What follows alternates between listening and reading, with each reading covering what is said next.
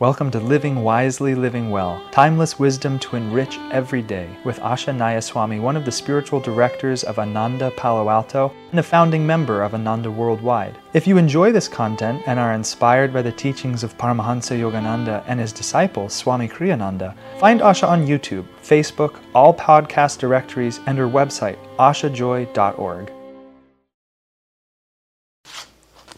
Living Wisely, Living Well, October 5th. If you emanate peaceful thoughts, they'll surround you with a protective aura and create a barrier against all negativity. Any agitation around you then will no longer be able to touch you. That's a marvelous promise, and it's not just oh, this is a good idea, or doesn't that sound pretty, or let's affirm this. There's actual really solid metaphysical grounds. Metaphysical, meaning there's real science, spiritual science behind how that works. He says, emanate peaceful thoughts. Now you have to start with that first idea. It's not enough. Peace is not passivity. Peace is not wishful thinking. Peace is not low energy. Peace is an actual, and that's why he uses the word emanate. It's a decision that we make to hold ourselves in the center. We're not judging, we're not fearing, we're not attacking, we're not cowardly. That was the word I wanted to use. Sometimes people are peaceful not because they're genuinely peaceful, but because they're so afraid of getting involved in conflict that they erase themselves so that there won't be anything in them that can cause a conflict. But that's not peace, that's fear. How it manifests is not what it may look like to the outsider, is not the actual vibration that you're putting out. And a vibration of fear, of self-abnegation, of anxiety that other people will disagree with me or somebody will start shouting at me, whatever that might be, any of those anxieties, that's what you're vibrating. You're vibrating that. And because this is metaphysics and not just a matter of opinion or a matter of somebody persuading somebody, we're actually working with objective forces that are interplaying. They're objective, they're just subtle, that's all. So emanating peaceful thoughts is exceedingly dynamic. It's I am who I am and I'm radiating that force. And then he uses the word aura. It will surround you with a protective aura, is what he talks about. Now, nowadays, the whole idea of an aura is a very, relatively speaking, well understood idea that there's this scientific, not metaphysics, but physics and science itself has made this at least theoretical determination that everything that appears to be matter is actually energy in different states of vibration. And we ourselves, the human being, we are energy in a state of vibration. This relates to the chakras, the vrittis of karma in the chakras, things that have been a theme all through this whole book that we've been going through, because that's the basis on which Swami writes it. He's not writing it randomly. He's writing it based on Sanatana Dharma, these teachings, which are also metaphysics and physics are coming together in this worldview. And this worldview is that we are a field of energy. And that energy is determined by our thoughts and our actions and our feelings. And that energy field is maintained by our identification with those events and our egoic commitment to those events. I have taken my individuality and I've committed it to this particular sphere of activity. Everything I do registers as a vibration of consciousness in the chakras. This is a summary of things you can find out more deeply through me or other self-realization teachers. And it creates an aura. And people who have psychic ability see that aura as a field of different colored lights. They even have these machines that are capable of taking a photograph of your light aura. Ananda has several of those machines in several of our locations, and They are totally fun, is the only thing I can say about it. When we were purchasing some of those, I went to the lab where the man who invented the particular aura machines that we use, and I sat in front of his camera with the electrodes on my hands. Don't ask me how it works. I could never understand it. Running through the software computer, and I meditated, and the color of my aura went toward white. People who were close to me came in to my auric field, and I watched our auras change colors together. You know, I looked at other people's auras and my own alone. Absolutely fascinating, and verifiably seeming to my eye right there. And the explanations for it just matched completely, you know, what I know to be true about myself and others. And in any case, so the aura is an established fact, but the aura is not a fixed thing. It's not like it's not inert. It's not like, you know, this is this dress, and you know, this dress can fade in the sun maybe, or get cut up by scissors, or lost, you know, to the same people that eat the socks in the dryer. It could be lost to all of those things, but its material form is more or less fixed. The aura, by contrast, is an ever-changing field of energy that may have some consistent factors over a long period of time. But even just, I mean, with the aura camera, because now it's not just a still camera, but it'll make a little film that you can post on YouTube. I mean, so fun. It's instructive, and it's serious, and it's fun. You can do things like bring crystals in. Somebody can put their hands on you and try to heal you in some way or another. The person you love can come and kiss you. And all of this will shift your aura, because it's an energy field responsive in the moment. Now, this being a universe that is energy, and a physical universe is moved by physical force. This particular chair that I sit in is really heavy. I have these Teflon sliders on it, so it makes it easier to move.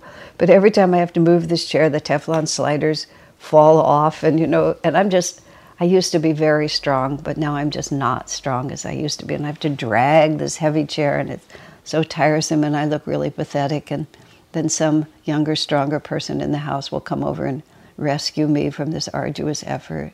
You know, this is how the physical world works. It's just, I mean, I just had to realize basically in the last few days that I just can't lift and carry anything heavy anymore. The body has changed. It won't do it anymore. I used to be able to lift 100 pounds, which was close to my own weight. When I was running the kitchen, when those 100-pound boxes of grain would come in, I would just move them. Not very far, but I could move them. Anyway, energy aura is completely different. It's completely mutable, and it's absolutely determined by our thoughts. So now what I was going to say is, because it's an energy universe, it's not a question of pushing heavy things backward and forward. It's determined by magnetism. It's determined by the matching, the melding of vibrations or the contradiction of vibrations. And the vibrations that are similar attract. That's how we attract prosperity, poverty, friends, enemies, good luck, bad luck. It's because we're vibrating in a certain way, sends out a signal into this universe, and the magnetism that is in relationship to you comes into you. You know, why does a young woman a good friend of mine, why does she travel all the way to Greece to be on the roof of a certain pension on New Year's Eve, when the man of her dreams, also having traveled from across the world, comes, and bingo, like that, they're together? How does that happen? And it did happen. That's not a novel. That happened. You know, this is the way the energy works. So when we deliberately, with our thoughts, make a decision about who I am, and again, I must emphasize, this is energy. So you make a decision that says, I'm peaceful, I am calm, I'm the friend of all.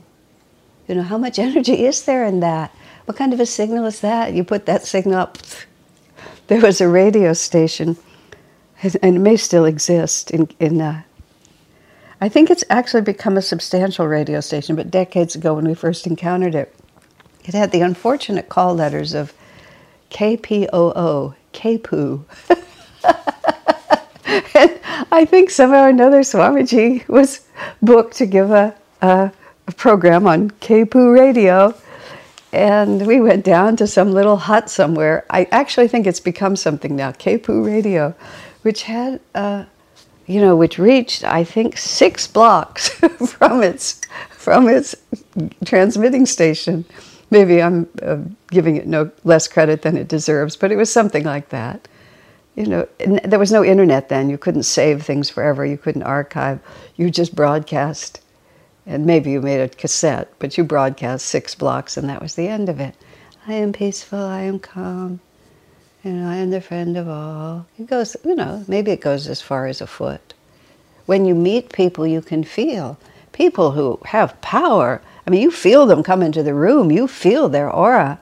And if they're positive, it's a marvelous experience. That was what happened to me the first time I met Swami Kriyananda.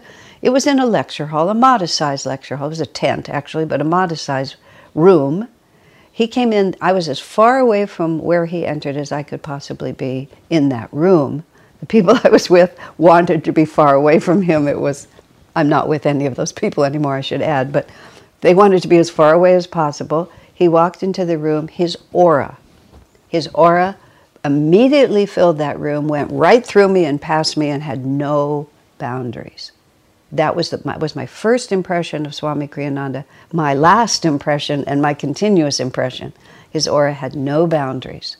The implications of that completely magnetized me to him, and I never changed my mind. Because his energy, he was not, I am peaceful, I am calm. He was, and I can't even use words to describe it, but every part of him was committed to expansive consciousness. So when you emanate peaceful thoughts, you're actually sending out a powerful force field, or a force field as powerful as your capacity to think those thoughts, to be committed to those thoughts, to be one-pointed and focused in those thoughts. And what are peaceful thoughts? Peaceful thoughts are, we are all children of God, we are in this together, we are walking forward hand in hand to our divine destiny in bliss. Everything that I see, everyone that I meet, no matter what it may appear to be, no matter if people are at war with each other, no matter if people are screaming at me, inside myself I know we are all children of God. I live in a temple of inner peace, and nothing and no one can move me away from it, because that is my true reality. Then from that, it may be necessary to participate in this world. It may be even necessary, as the Bhagavad Gita is about Arjuna's necessity to literally go to war, literally kill people who were his cousins, the very men that he was raised with as a boy and trained as a warrior together. Now he must do war with them. But nonetheless, in his heart he emanates nothing but a peaceful acceptance of what God has given me. This is the power of ahimsa. This is the power that Mahatma Gandhi used to liberate an entire country by nonviolent means. This is the power that Martin Luther King used to transform American society. This is a force that is far greater than mere weapons. Mere weapons are just things that you're throwing around. And even if someone can take your life with one of those weapons, they can't take your soul, they can't take your spirit, and they cannot take away the power that you have planted in the ether by the thoughts that you have emanated. Believe deeply in this. These are uncertain and agitating times. Do not put your faith in that which will turn to dust in the morning. Put your faith in the divine presence within you and commit yourself not merely to having that as an idea, but make that a practice, and from practice into experience. So Swamiji says, if you emanate peaceful thoughts, they'll surround you with a protective aura and create a barrier against all negativity. Any agitation around you then will no longer be able to touch you. God bless you, my friends. Our work is made possible by inspired listeners, so if you feel to support Asha, you can make a one-time donation, or for unique members-only content, subscribe through Patreon. Blessings and thank you.